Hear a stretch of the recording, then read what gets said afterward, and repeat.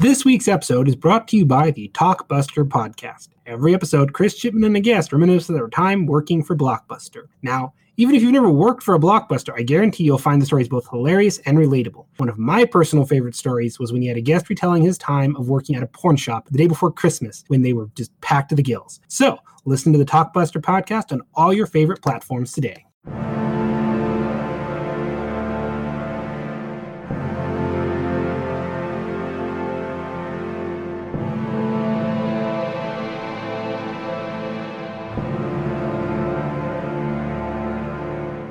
Hello and welcome to Geeks with Shields, your home for all things good and nerdy in this, the darkest timeline. I'm Lord Commander Ulrich, and with me as always is...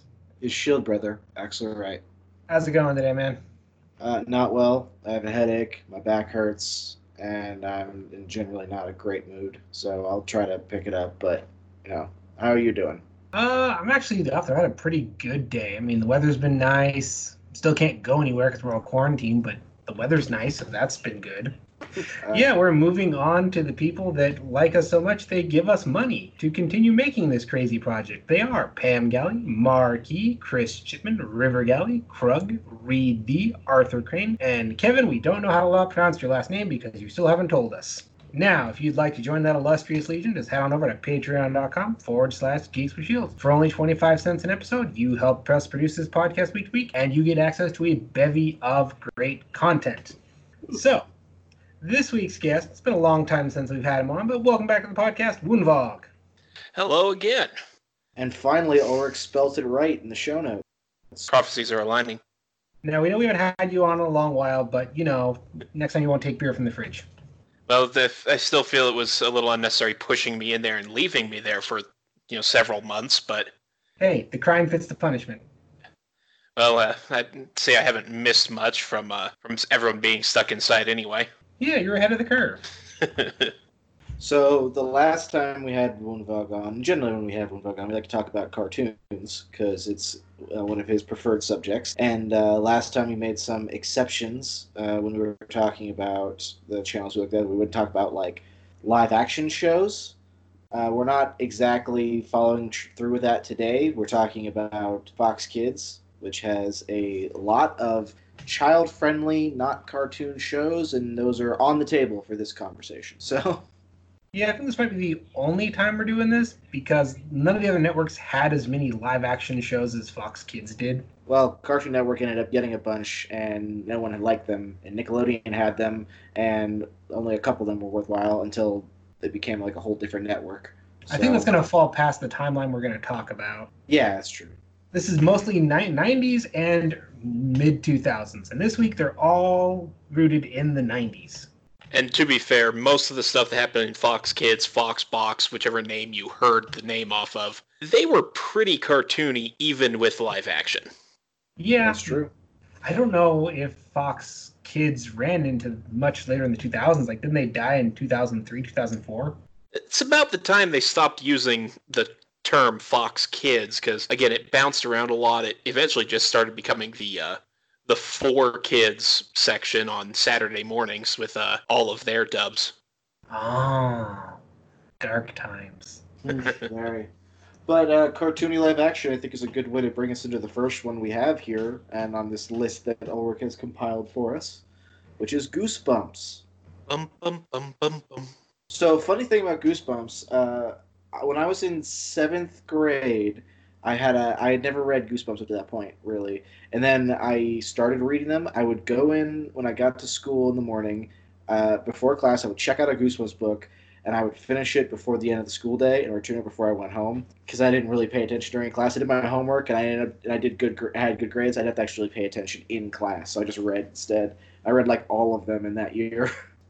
As for the show, I only remember a handful of them, particularly the Haunted Mask, which is one of my favorite stories. They did like 3 of those, didn't they?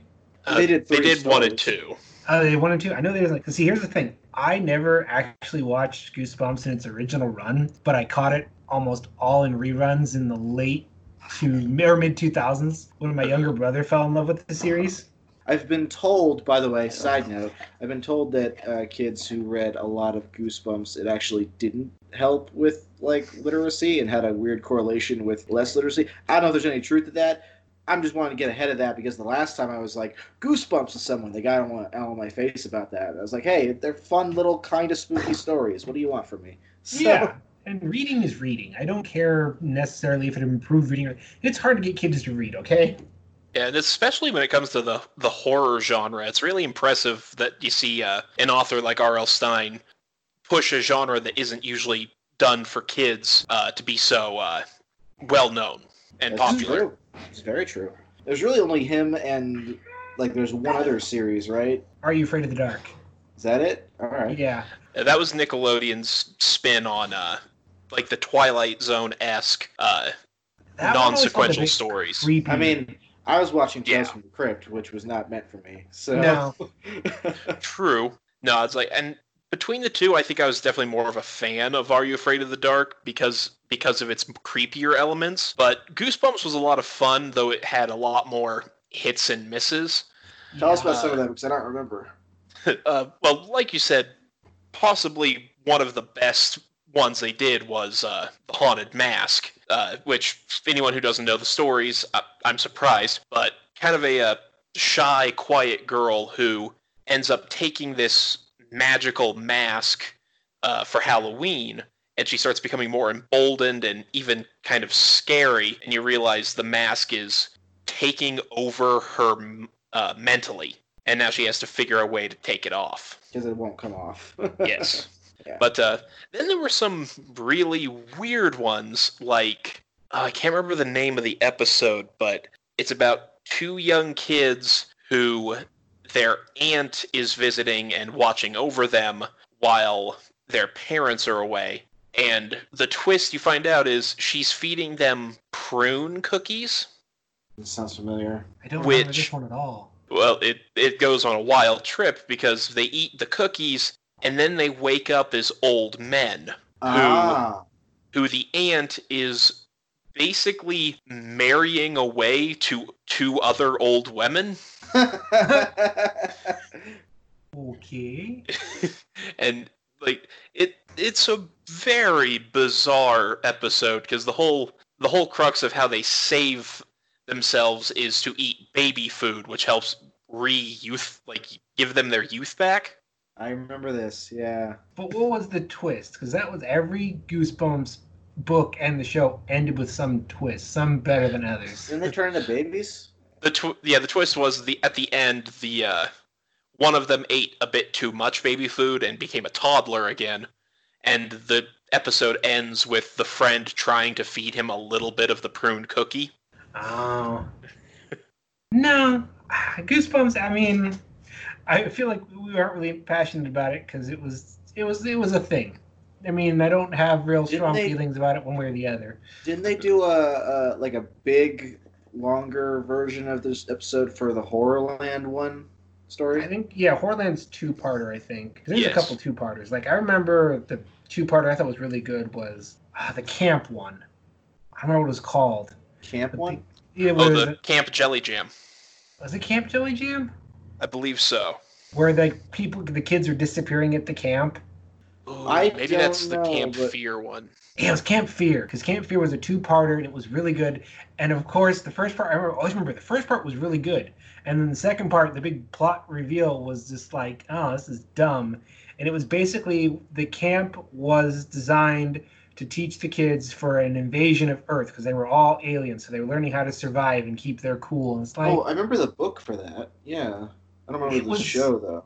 well, this is the buildup of what was going on in this camp was so good. Everything was so sinister. And like, oh, they're just aliens that look exactly like us, who have the exact same customs as us. This is just, I don't know why I expected more from Goosebumps. Well, anyway, we talked about Goosebumps for like 6 or 7 minutes, and we got a lot of things to go through. So let's move on to something that I know for a fact Woonvog is I will never use the word expert again on this podcast, but is knowledgeable of, which is Power Rangers Zeo. A vehement fan, we'll Yeah, say. well, Woonvog's a vehement Power Rangers fan in general. He's been going through and just rewatching like all the series for years that I've known him. So Yeah, all of Power Rangers is available on Netflix, so if you'd like to check it out, I absolutely say go for it. It's a lot of fun camp. But me and my roommate have just recently caught up to the series and are now watching the newest season that's running now. Well, what Okay, can you tell us about Zeo? Yeah, because I missed Zeo. Zeo was an interesting series. It was a fun one. A personal favorite of mine. And don't know where to start with it because Well, it's really quickly, so Hmm. baseline, right? I don't know anyone out there who doesn't know what Power Rangers are, but baseline True. Power Rangers, bunch of teenagers have access to something called the Morphing Grid, which lets them turn into basically cyber ninjas and fight monsters. And they also usually have big mechs called Zords that combine into an even bigger mech, and that's usually how they end an episode, by killing a giant monster with their big mech. So And that's Zeo's like, highlights. well, I was more like, so that's the baseline. That like nothing I said there is not true in any Power Rangers series, I think. So what is That's- unique about? That's a fair, quick assessment. The big one with Zeo is it is the first major shifting of villains for the Power Rangers. As in all of Mighty Morphin, the major villains were Zed and Rita.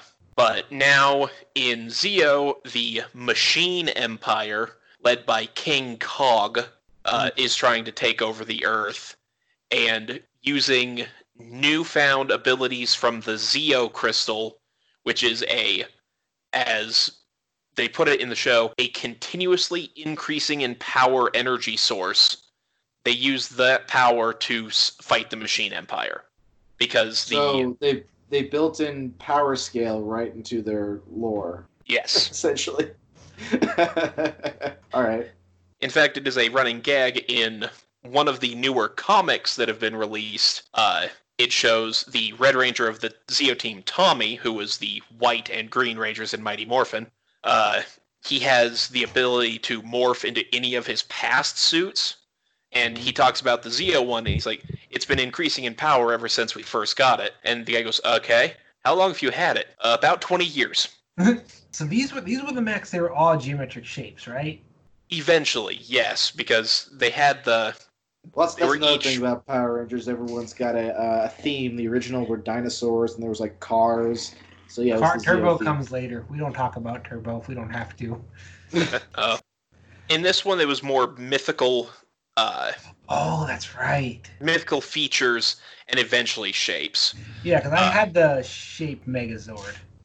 Yeah, because each of the Rangers, along with being color-coded in this one, they numbered off 1 through 5 and had a symbol between circles, triangle, rectangle, and star.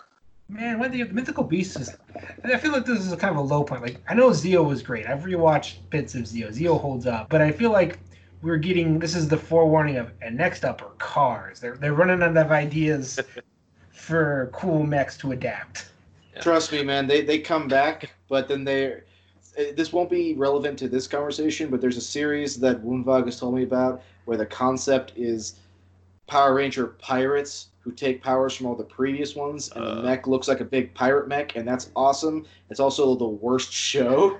Like a Yep. whole... We've discussed that one before. Don't make me think about what might have been.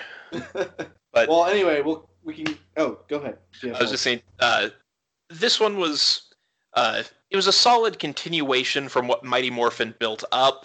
I think the more the series felt a bit more focused, as it had a solid storyline throughout, less filler, which was always nice.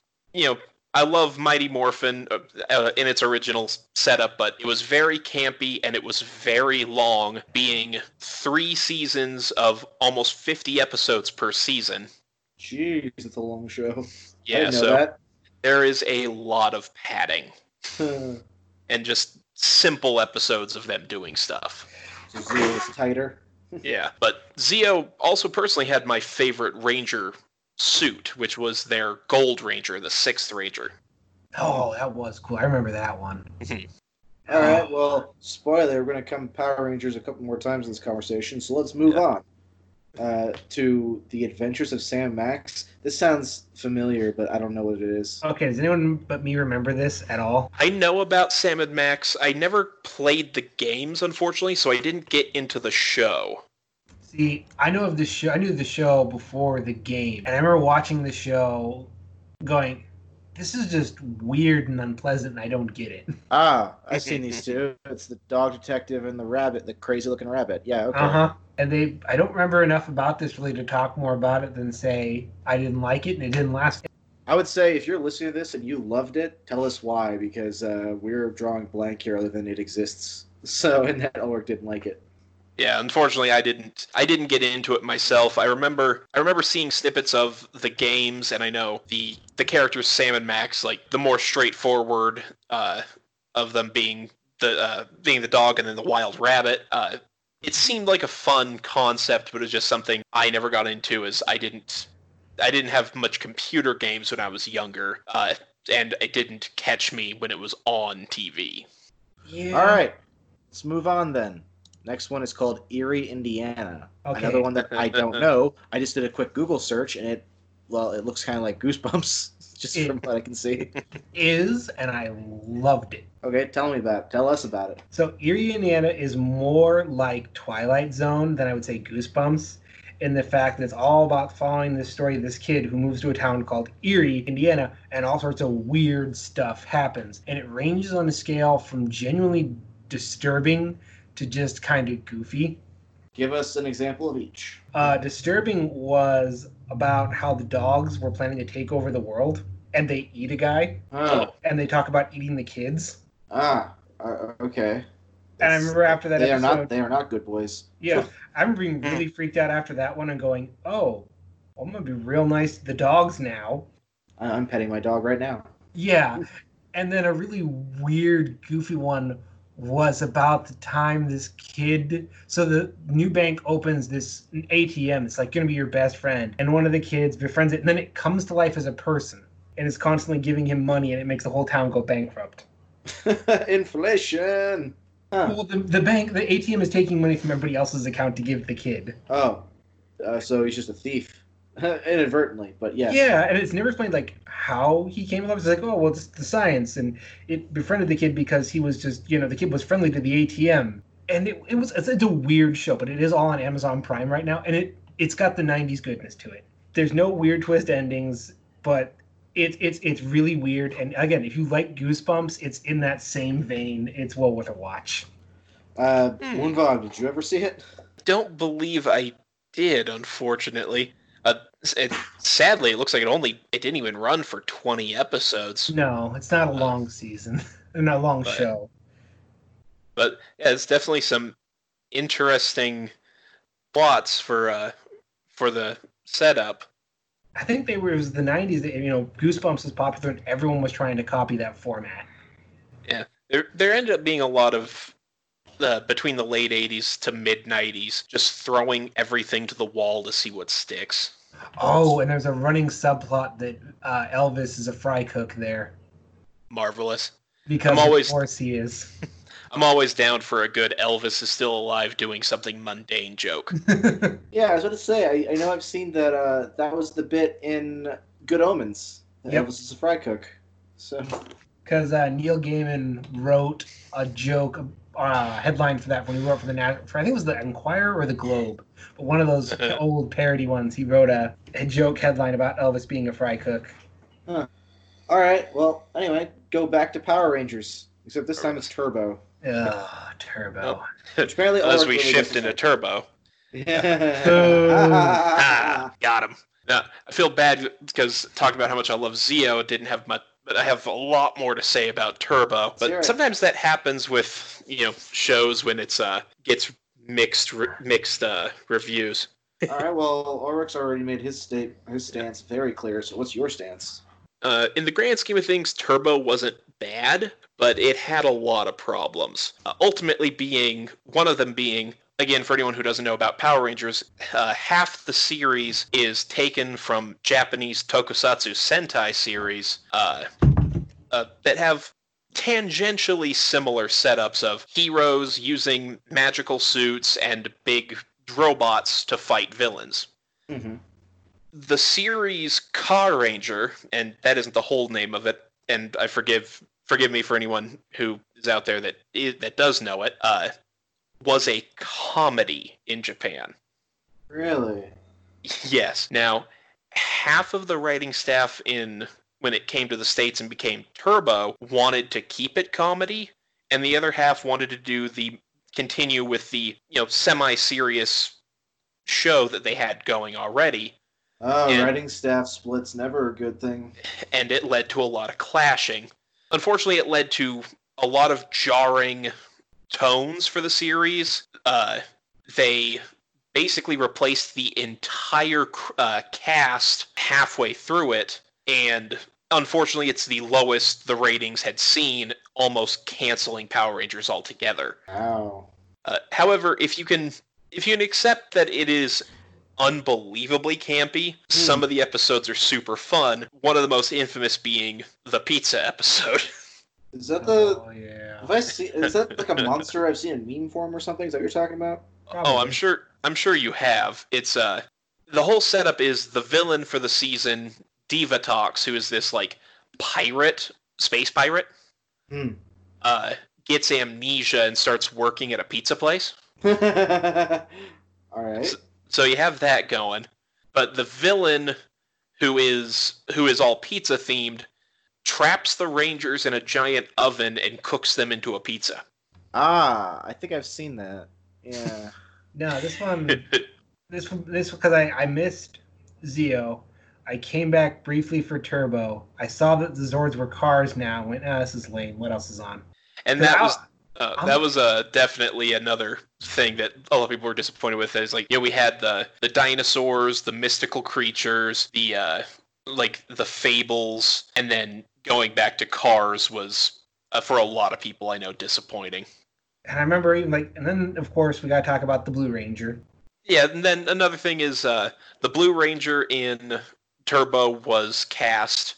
He was a child actor, where the rest were supposed to be teens. Now, I will defend Justin personally because he wasn't as bad as that trope can get. No, but he wasn't what I was looking for in my Power Rangers. I mean, it already had one strike with bad Zords, and then there's an annoying kid character now. What's ABC got?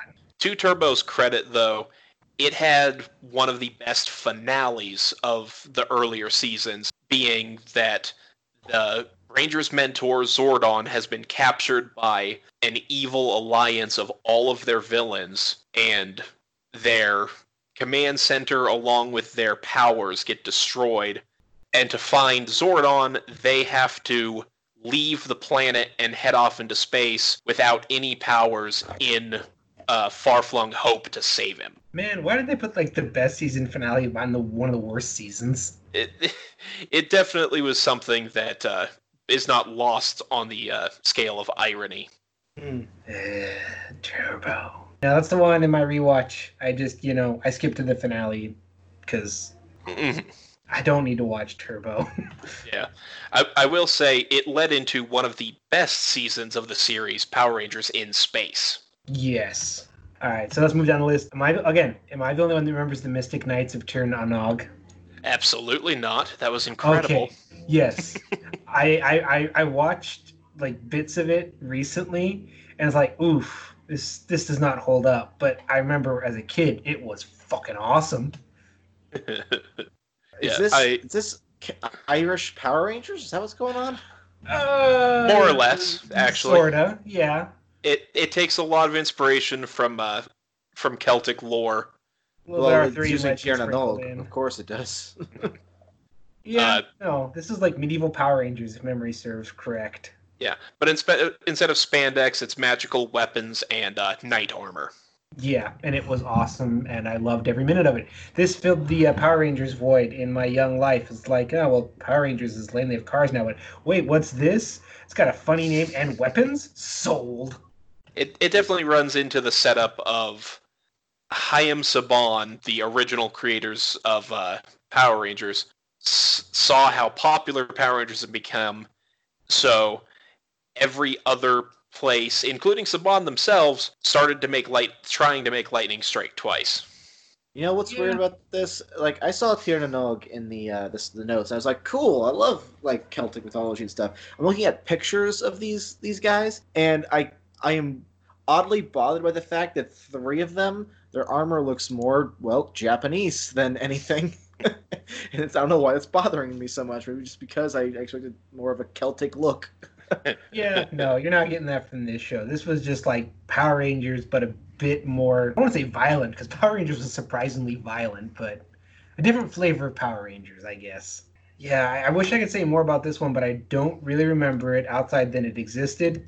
And I recently tried to rewatch it as like, oof, this is not good. This So is very apparently bad. the theme of today's recording is Power Rangers and other things we don't remember. Yeah, well, speaking It can of be things, that. does anyone remember Silver Surfer? I mean, I know of the Silver Surfer. I didn't know he had a show. I know he had a show, but I don't remember it. I remember it. It wasn't that great.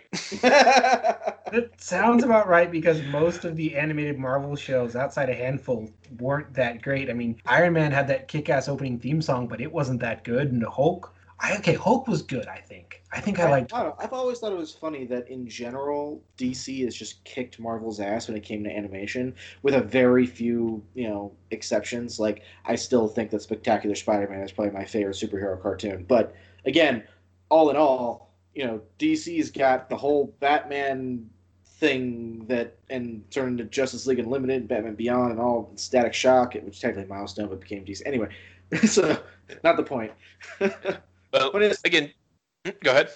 I was just say, point is that Marvel cartoons, most of them, I've never really been into. Even when they were around characters that I liked, as you said, the Iron Man show bored me. I tried watching several different iterations of Avengers or like Thor-related material that never caught my attention. I only even like half the Spider-Man shows, and Spider-Man's my favorite superhero. So, Yeah, I don't know why, but I mean, there's X-Men, there's the original Spider-Man, there's Avengers, Earth's Mightiest Heroes, and I think that's it for like Marvel animated series I will go to bat for.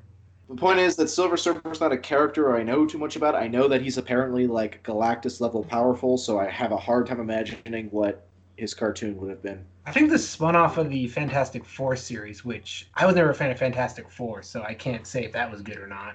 What little I do remember from this series is like it had a very stylized design for it, but unfortunately that also kind of led to mid 90s stale animation. Yeah, they filmed it on the cheap. Which when you're kids you don't care, you don't notice, but you look back now and you're like, oof, wow. Yeah. That looks even worse in HD. A lot of like one thing moving across the screen. You can see the sweat drops from the sweatshops where they're making it. Oh, jeez. Well, let's take that sad, depressing idea, put it aside, and move right on next to our next Power Rangers conversation with Lost Galaxy. Also, if you listeners can't tell, I don't know jack about Power Rangers other than what Woonvog and Ulrich have told me, so that's why I'm going to let them basically do it. Lost Galaxy's awesome. Lost Galaxy was a super fun one. Yeah. Again, I noticed we did miss talking about In Space in this one, but as I said, that was, I feel, one of the best seasons. Yeah, these two kind of run together in my head, probably because they're both in space. But is that why you didn't get added? Yeah, so I ran off a big list I found online. Any gaps are the result of the big list online. All right, anyway, In Space and Lost Galaxy, go. Again, like, it is like Ulrich said, both of them are both space operas. In Space is about as I said, Turbo ended, Mentor captured, heroes go to save him. It actually ended up doing a more serious story. Like, the new Red Ranger for the series is an alien from another planet. He has trouble working with the Turbo Rangers as they become the new team of Space Rangers because his friend who becomes the Sixth Ranger was nearly killed in combat and was cryogenically frozen to save his life. Wait a second. Wasn't this the one that used the Starship Troopers armor? No, that is Lost Galaxy, which is the next season. Yeah. Okay. Yeah. Lost Galaxy was the first series of Power Rangers to start completely clean slate everything that came before it is canon, but these new characters have nothing to do with what is called the Zordon era of Power Rangers. Yeah. And Lost Galaxy is about the world is about to launch its first massive space station to find a new habitable planet, which is called the space station is called Terra Venture.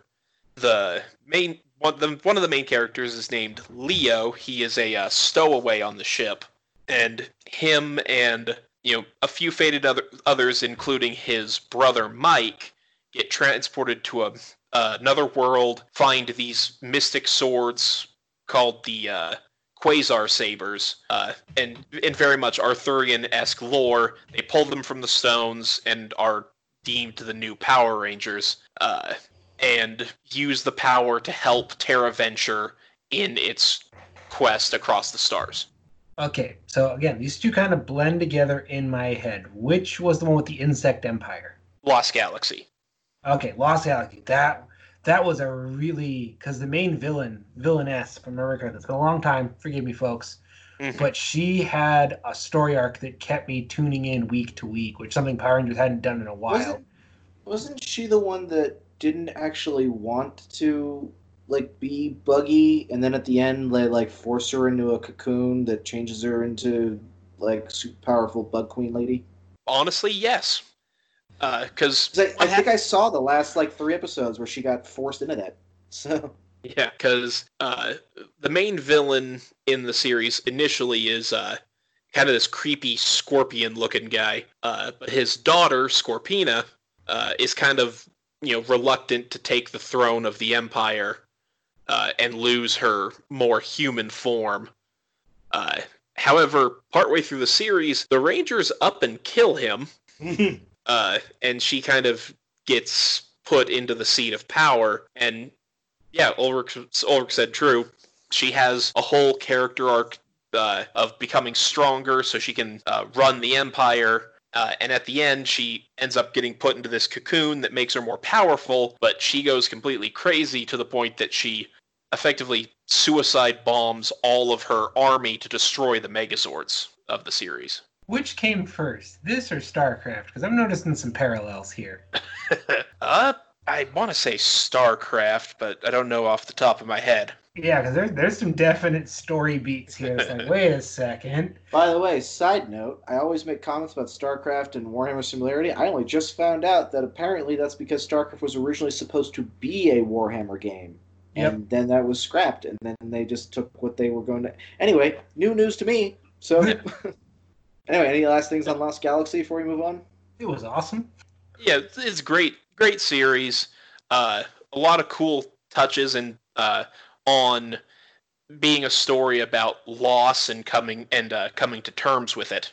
Yeah, because this one came out. I was old enough to start following the stories outside of punching and kicking, and I remember that's why it stuck with me. Is I actually had enough memory to pay attention to the story bits and remember week to week what was going on, and I remember wanting to tune in and not miss anything. Well, anyway, if you are listening and you haven't heard or seen our next one, that is a mistake, because the next one we have listed is Animaniacs, and it is amazing. Yeah, that's kind of genre defining. Yeah, well, I mean, Animaniacs was the new Looney Tunes. Oddly enough, it came out after Tiny Toons, which was supposed to be the Looney Tunes, and I love Tiny Toons, but Animaniacs really supplanted... Well, yeah. I mean, again, I love Tiny Toons, but Animaniacs is as perfect of what it's trying to be as you can get, I think. Yeah.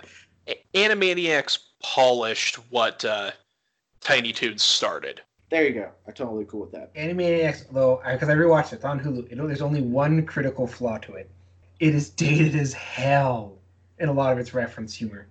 That is true. Yeah. But I feel like it also does a lot of timeless humor to mix in so that... Oh yeah, the slapstick is still great. The writing is still great. The music is still great. I mean, one of the intros has Bill Clinton plays the sax. There's going to be a point where that doesn't mean anything to people anymore. So, I mean, there's probably plenty of people now that don't get that. Now. It's huh? In the same vein of Robin Williams' Genie portrayal, it is always memorable, but very much a product of its time. Plus, a lot of the music. The music, I think, is what And actually, as far as the music's concerned, I always like to bring up that. Sorry, can you hear me? Yeah. Okay, and I always like to bring up that. Is it Rita Woonvog, the singing cat? Yes, Rita and Runt.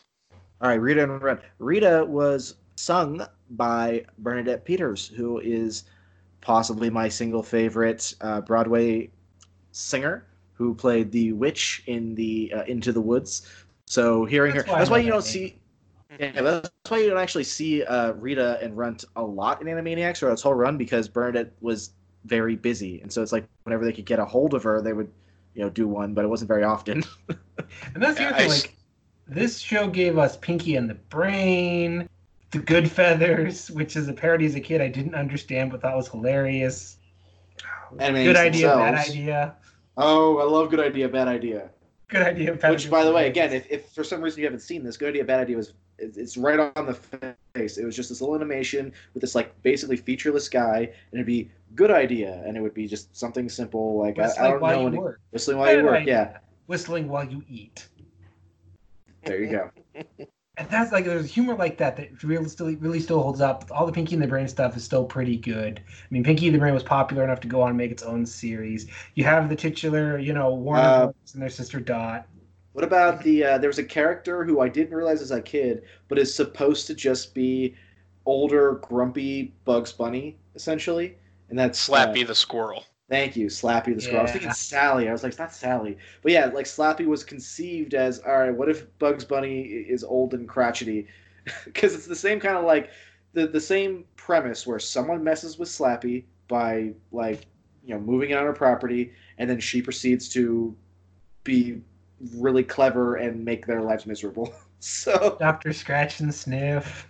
also Rob So Paulson good. is all over that. And Rob Paulson is one of the best voice actors in the business, and apparently one of the best people in the business. And that was him as Yakko and Pinky. There are so many great voice actors Oh, in the series. And so much more too, because he was also Dr. Scratch and Sniff. Yeah.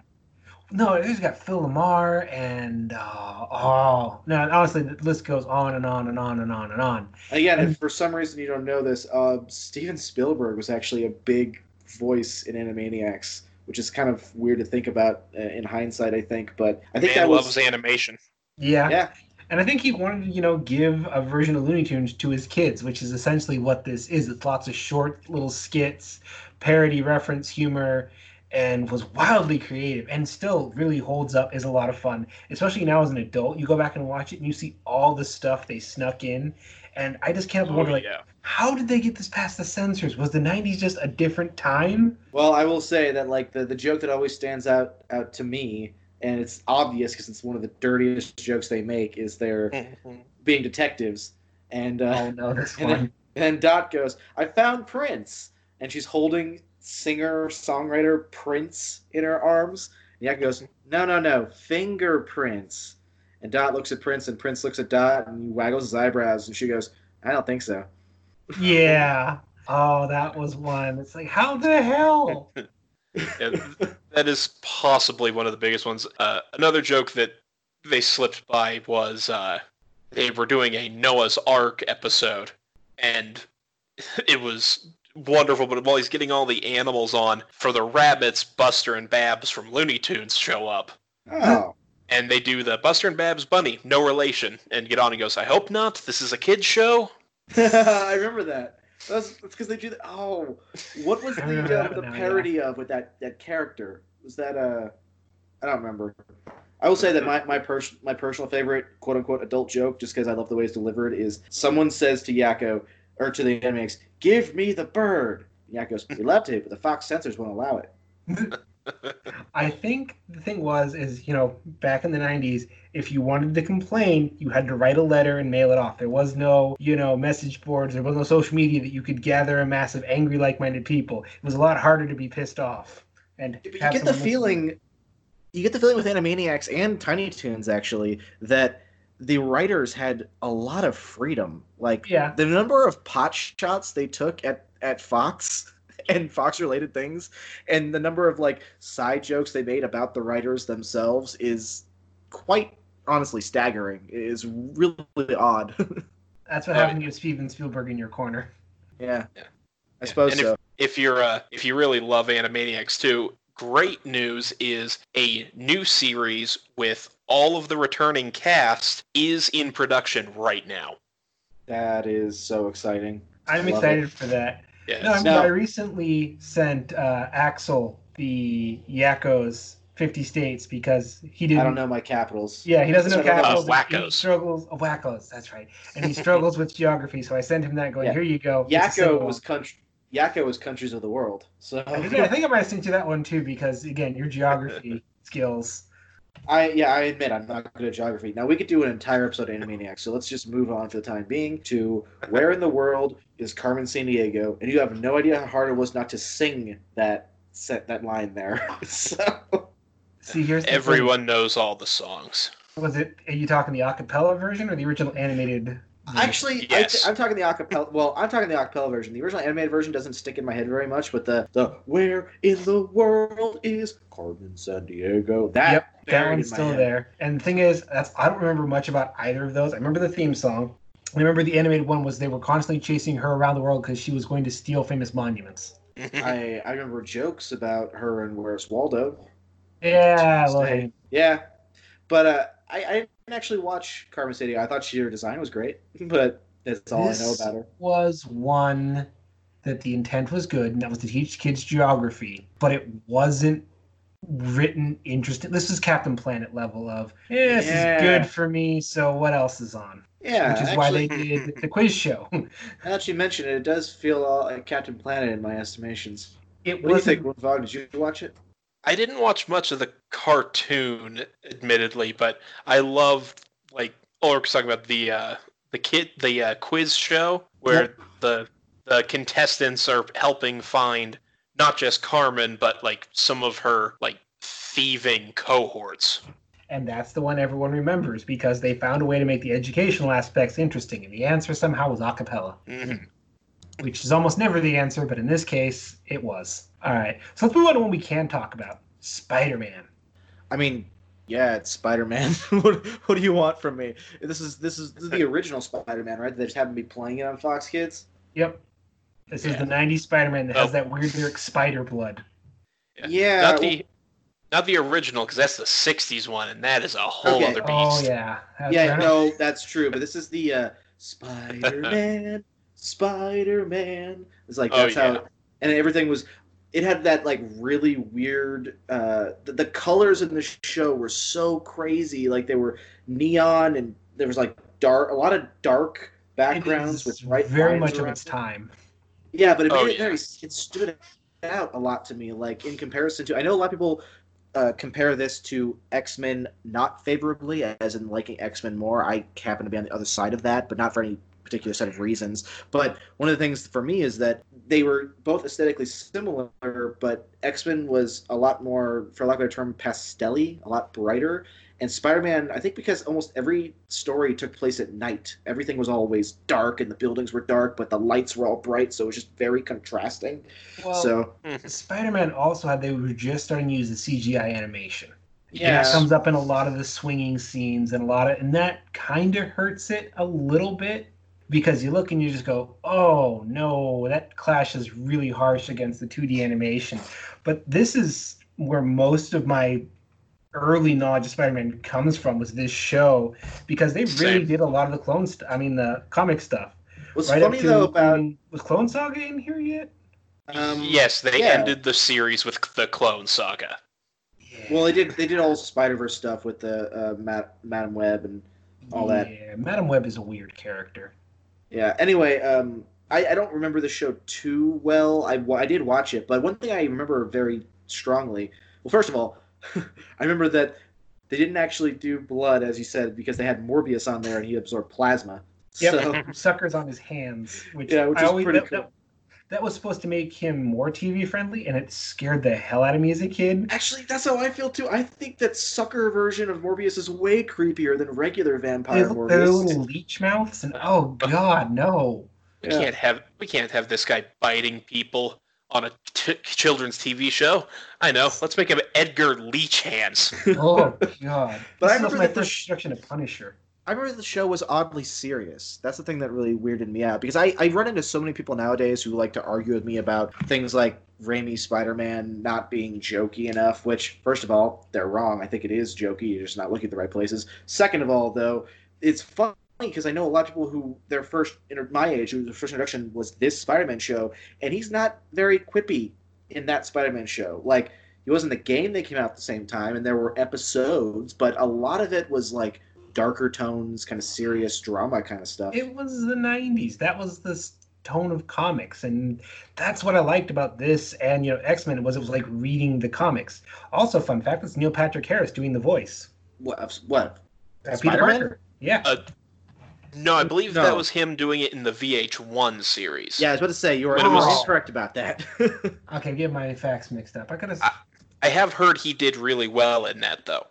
Yeah, so the Spider-Man that you're talking about, 1994, is Christopher Daniel Barnes, who a lot of people have said is the voice of Spider-Man. When I read Spider-Man comics, that is the voice I hear. But again, this was an awesome show. Oddly enough, when I read Spider-Man comics, I hear Josh Keaton because of Spectacular Spider-Man, but that's just me. So, anyway.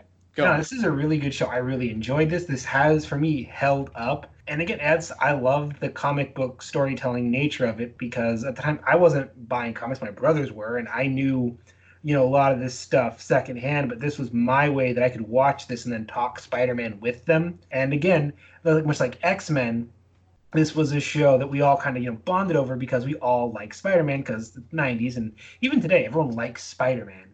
I mean, this is my introduction to Mysterio, to Punisher. I think Daredevil made an appearance at one point. Yes, he did. By the way, quick side note, Christopher Daniel Barnes also was the voice of Prince Eric in The Little Mermaid, and he was the on-screen portrayal of Greg Brady in the Brady Bunch movie and a very big sequel. So, Greg Brady is Spider-Man. I'm never going to unsee that now. That exists in my brain now. Even Carnage at one point, which, when you look back on, was really weird. How they did Carnage animation, I don't know. I guarantee you right now, Sony's looking over going, okay, we're going to do a Venom sequel. We had Carnage on the TV screen. How do we make it work there? Anyway, let's move on. We still got a number of shows and not a lot of time.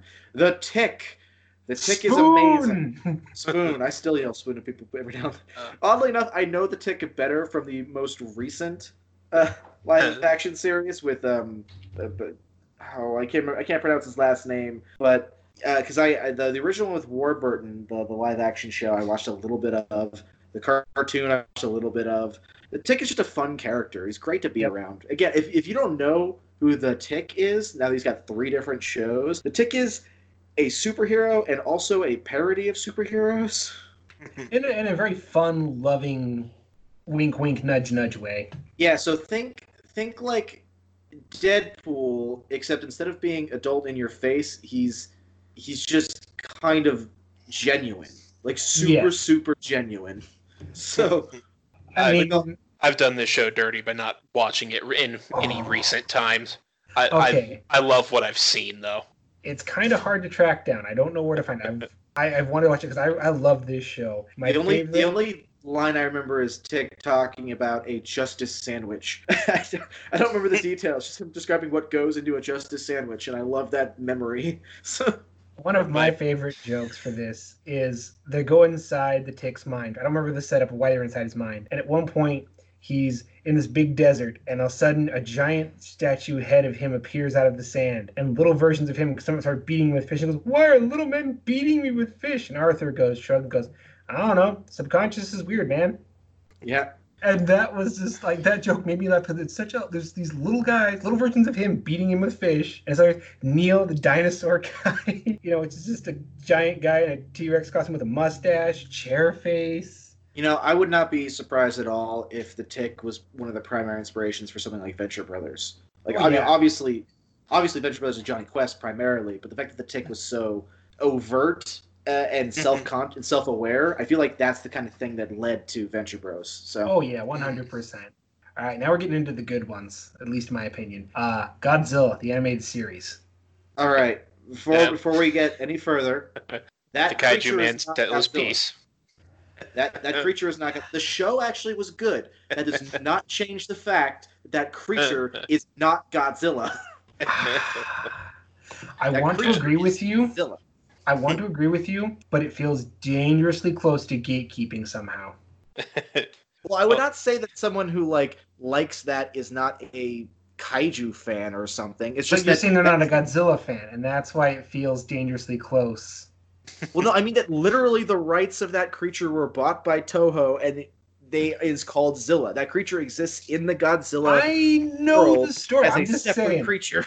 I'm just saying. I'm not going to fully endorse that because it feels kind of gross. Anyways, the movie was terrible. For anyone not in the know, this was an animated continuation of the 90s American Godzilla movie, where one of the eggs survived, imprints on the main character, and basically becomes his friendly dinosaur to help fight other kaiju. Like I said, I actually liked the cartoon just fine. It's pretty good. I had a Game Boy game of it and a toy, but still a different thing. I mean, real simple premise. Each week they fought another giant kaiju with Godzilla, and it was awesome. I mean, apparently this was based off the failed sequel they had planned. That makes a lot of sense.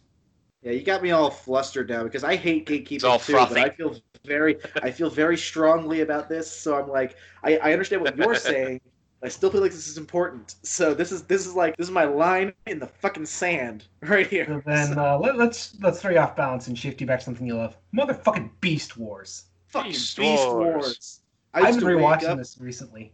I used to wake up at 6 a.m. for the only reason is to watch Beast Wars because it happened to be when it was on. So I probably Beast Wars. Probably my first foray into Transformers. Yep. I'm sure it's the same with you guys. Well, this was our generation's introduction. Yeah, we had John Bailey on a while back, and Transformers was like his big thing, and it was weird because I'm not really a big Transformers guy outside of Beast Wars because I never liked trucks or vehicles or cars, so those versions of the toys never interested me. But I liked animals, and then Beast Wars was like, I know that animation wise doesn't hold up now, but I still think it's really good. Like I went back and rewatched a couple episodes recently, and I think the voice cast is so fun, and it's just I think that the fact that they're robots the animation helps the fact that they're blocky robots because they don't need to look natural. But those landscapes, oh god. Yeah, because Transformers is well known, but Beast Wars has not had any love for like over a decade at this point. It's possible you don't know what we're talking about. The idea is that after the events of the first like Transformers series, there's some time goes by, like well into the future or something, and then the entities that are the same entities as they were in the Transformers crash land on this planet after going through some sort of warp entity, and when they land on the planet, it's just a primal planet, just like dinosaurs and actually not dinosaurs, but like animals and stuff. So instead of turning into cars, they turn into animals. Now, the actual kind of interesting twist that I'm going to give away right now is that it is Earth, but it's an Earth like hundreds of thousands of years before humans showed up.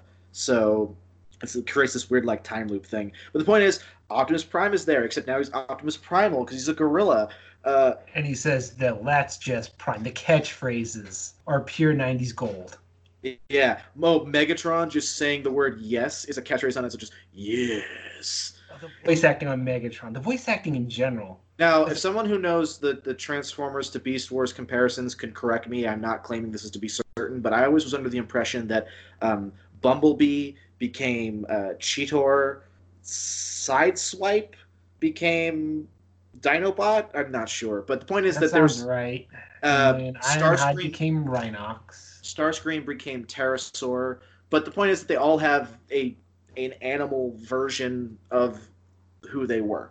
And you don't need to know Transformers to enjoy this. We didn't know Transformers, and we loved the hell out of this. And again, I've been rewatching it lately. It still holds up. I have a project in mind for this series. Also, there's an episode that I think is one of those like Samurai Jack kind of things where like this is art right here, where the basic premise is there's a crazy energon storm, which is they're weird, and they can't transform into their robot forms for a long period of time, like weeks, so they have to stay in their animal forms, and they start losing their mind and just becoming the animals. So there's like no dialogue through most of the episode, just these are the characters you love acting like animals to the point where like Cheetor is trying to hunt down and kill Rat Trap.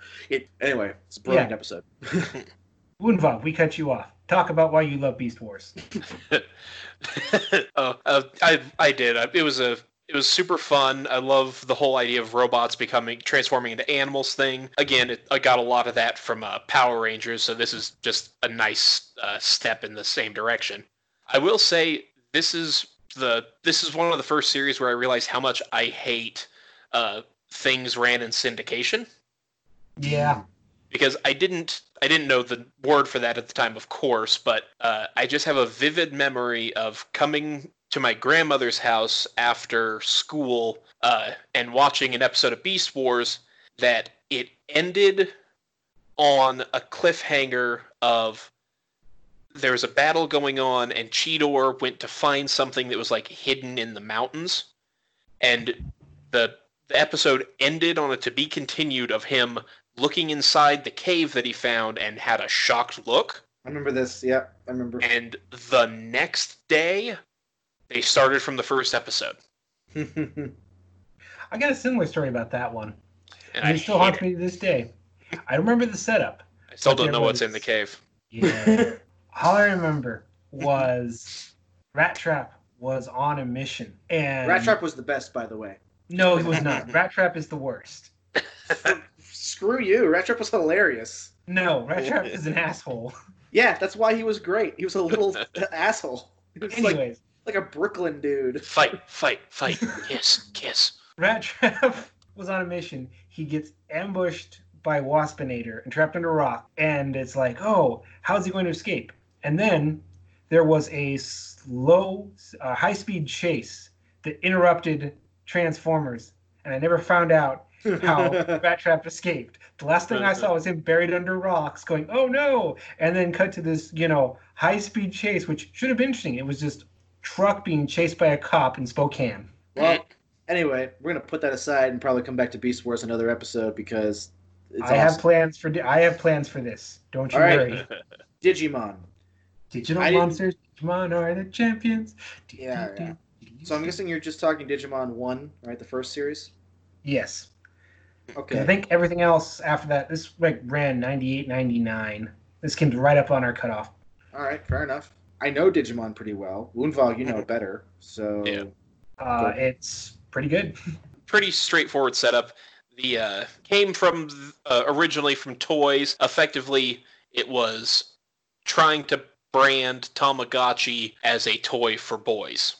The show is about 7 children being whisked away to a magical world, each finding a friend that is a digital monster, Digimon, which can grow into stronger other types of Digimon, and they help keep them protected in the world while they also figure out what it is they're doing there.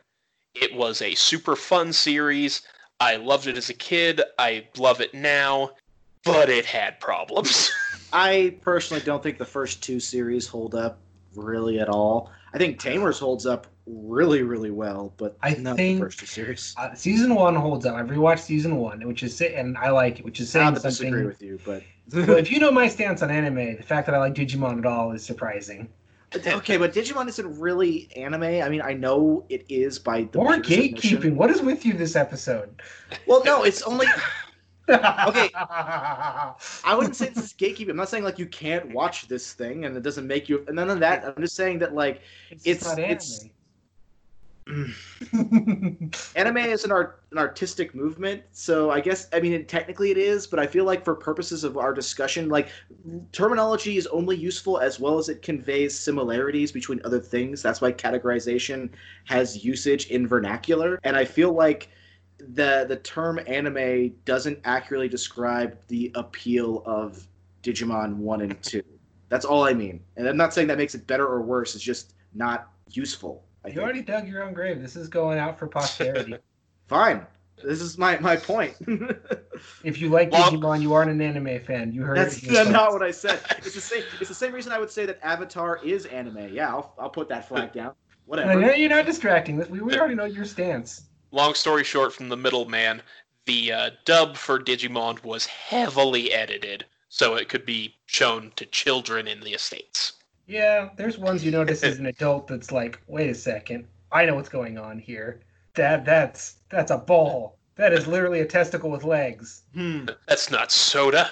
It makes him so silly. I don't know. I watched this a couple years ago. I still liked it, though it gets really weird and hard to follow in the end, which I don't know how I grasped that as a kid, because as an adult I'm sitting there going, what the hell is happening? Side note, Oric, did you watch Tamers?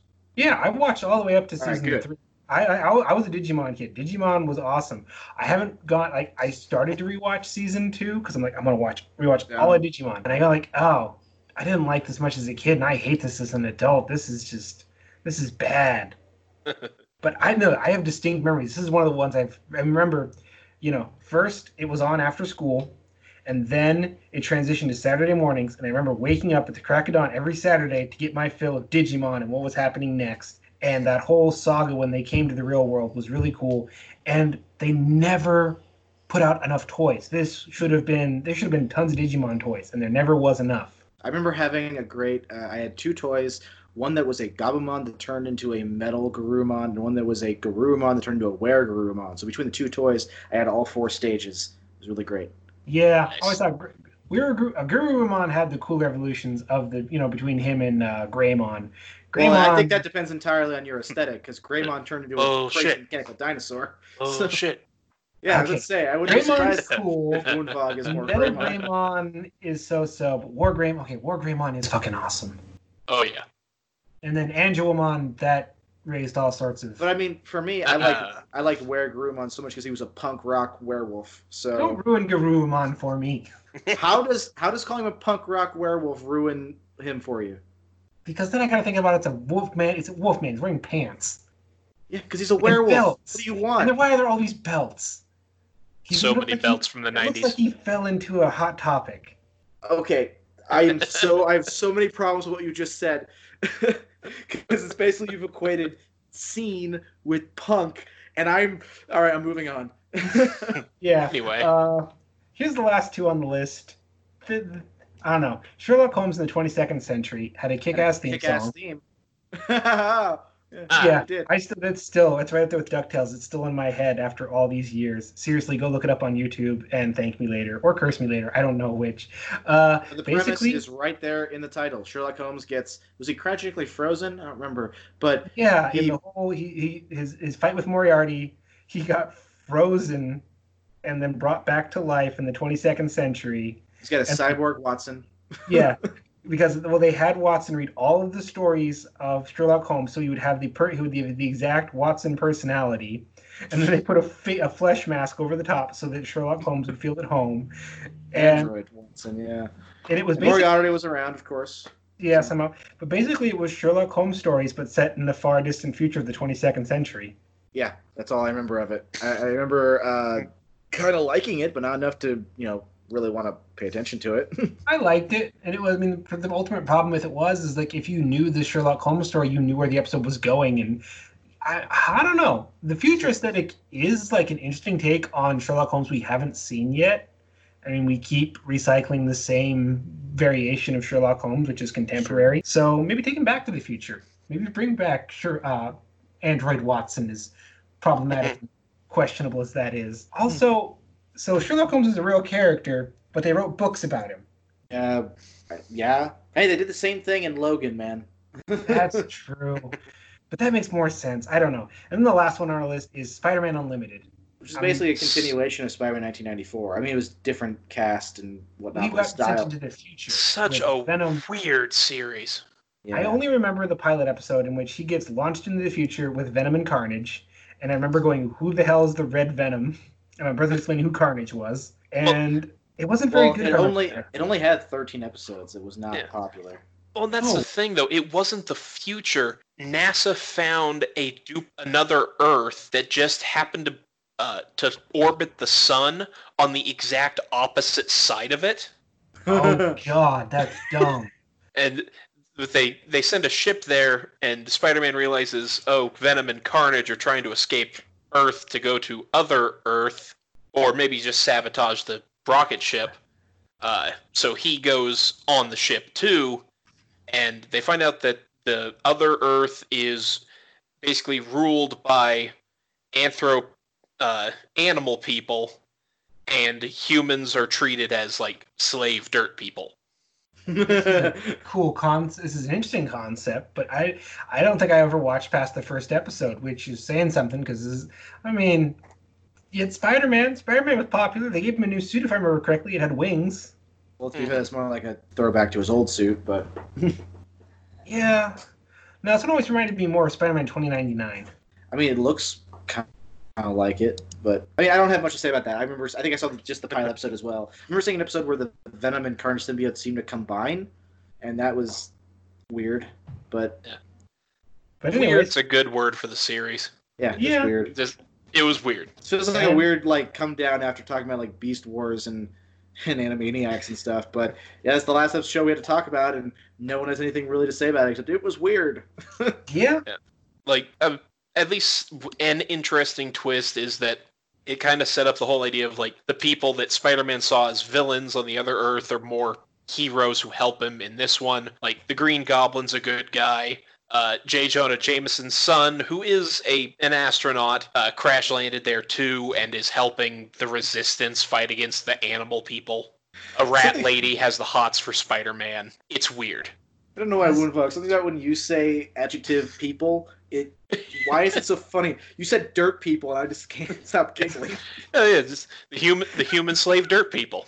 They live below us, literally and figuratively. I need to look this show up now and see, because it sounds insane and weird and terrible. And I want to know what happened after that pilot that I just I'm gonna go watch Power Rangers Turbo instead. That seems like a good alternative. Anyway, it's at this point that we give our guest the opportunity to plug anything that they want to plug. Continue watching and listening Geeks with Shields. It's wonderful. Oh, well, thank you. He doesn't want to get put back in the fridge. Oh, maybe. Okay. Well, in that case, we'll move right into our suggestions of the week, which we got to speed through because we are going way over time. Probably because we missed you, man. Missed you. Hooray. We had to have one episode with you. So I'm going to start off. I'm going to start off really quick. There's a YouTuber. His name is Bricky. I watched him do 2-hour-long videos on every faction in Warhammer 40K. Go watch those videos. They're hilarious and informative, and I love them. Anyway, that's all. Ulrich? So, as you know, we've been trapped inside, and that means plumbing the depths of Netflix animated shows for my daughter to watch because I'm trying something new called I'm not going to watch any of the shows that other parents warn me about. So no Paw Patrol, no Peppa Pig, and we stumbled across, I don't know how to describe this one. It's good, but it's weird. And that is Kippo and the Age of Wonder Beasts. We started watching this one because it checked off the boxes of bright colors and action, which that's always a given for. And the story is that 200 years into the future, most of humanity has died out or been driven underground, and the world is ruled by animal-human hybrids that, roam above us, that have all developed weird groups. You know what I've realized just a second ago you said that? I feel like these shows need to expand their periods of time because 200 years is not long enough period of time for something like that really to happen. Say 10,000 years, and I'd be like, yeah, anything could happen in that period of time. But anyway. Yeah, if you can't, 200 years is not the weird part. And again, this one was playing in the background. I was watching, she was enjoying it. She loves it. And it wasn't until the 4th episode that I started paying attention, which was the introduction of the Lumbercats. Lumbercats. Which is a race of cat lumberjacks. All right. And there was a musical section, which the song is still stuck in my head. And it was at that moment I turned around and gave this show my full attention. Like, what is this insanity? And it's really good, but it's really weird. It's on Netflix. You gotta watch it. It starts weird, but it gets really good. And this is coming from, again, the DreamWorks animation team, which as far as I can tell, they have yet to, strike out in terms of Netflix and animation. And if you want to know the insanity that haunts my brain, just look up the song Nummy and Hammerpaw. Nummy and Hammerpaw, okay. That song has been stuck in my head for weeks now, and it summarizes the insanity that is this show. Okay, then. Woonvog, do you have a suggestion for us? Yeah. If you're interested to hear more information on some of the things we talked about, a great source on Power Rangers, just to get some more in-depth detail, is look up Linkara on YouTube. He has a wonderful series called History of the Power Rangers, where he does a more of a deep dive retrospective into each season. And for some other fun, the YouTuber Pushing Up Roses has some great episodes on things such as Goosebumps and Are You Afraid of the Dark, and a bunch of others that have been a lot of fun. I tested the quality of both those. I have watched both of them, and they do solid quality content, especially Linkara's History of Power Rangers. Oh, like, yeah. if you, like, that is how I just skipped over, whenever I skip over Turbo, it's like, I'll just watch Linkara's review of it. That'll give me the bullet points, and I can move right on to In Space. All right, well, Woonvog, thanks for coming on and talking with us. We're definitely going to get you back on, sooner. See, if Always- Ulrich always says a pleasure. it, maybe it'll be true. I'm gonna go wait somewhere warmer this time, maybe in the corner. It's There's 90 degrees more there. cartoons to discuss. We will have need of you again soon. So anyways, thank you for listening. Be sure to like, share, subscribe, do all the stuff, because without that stuff, we won't grow, and if we don't grow, then we die. And we are currently on SoundCloud, Stitcher, Google Play, Podcast, Spotify, and iHeartRadio. I'm running out of creative ways to do this bit, but hey, one of them is the one you're hearing us on, and that's really cool. Tell us which one that is. I mean, I guess you'll see it in the numbers. But if there's another one you'd rather us be on that'd be easier for you, then tell us about that, and we'll look into it. As always, this has been Lord Commander Ulrich. And his shield brother, Axel Wright. Be sure to tune in next time, and as always, stay honorable.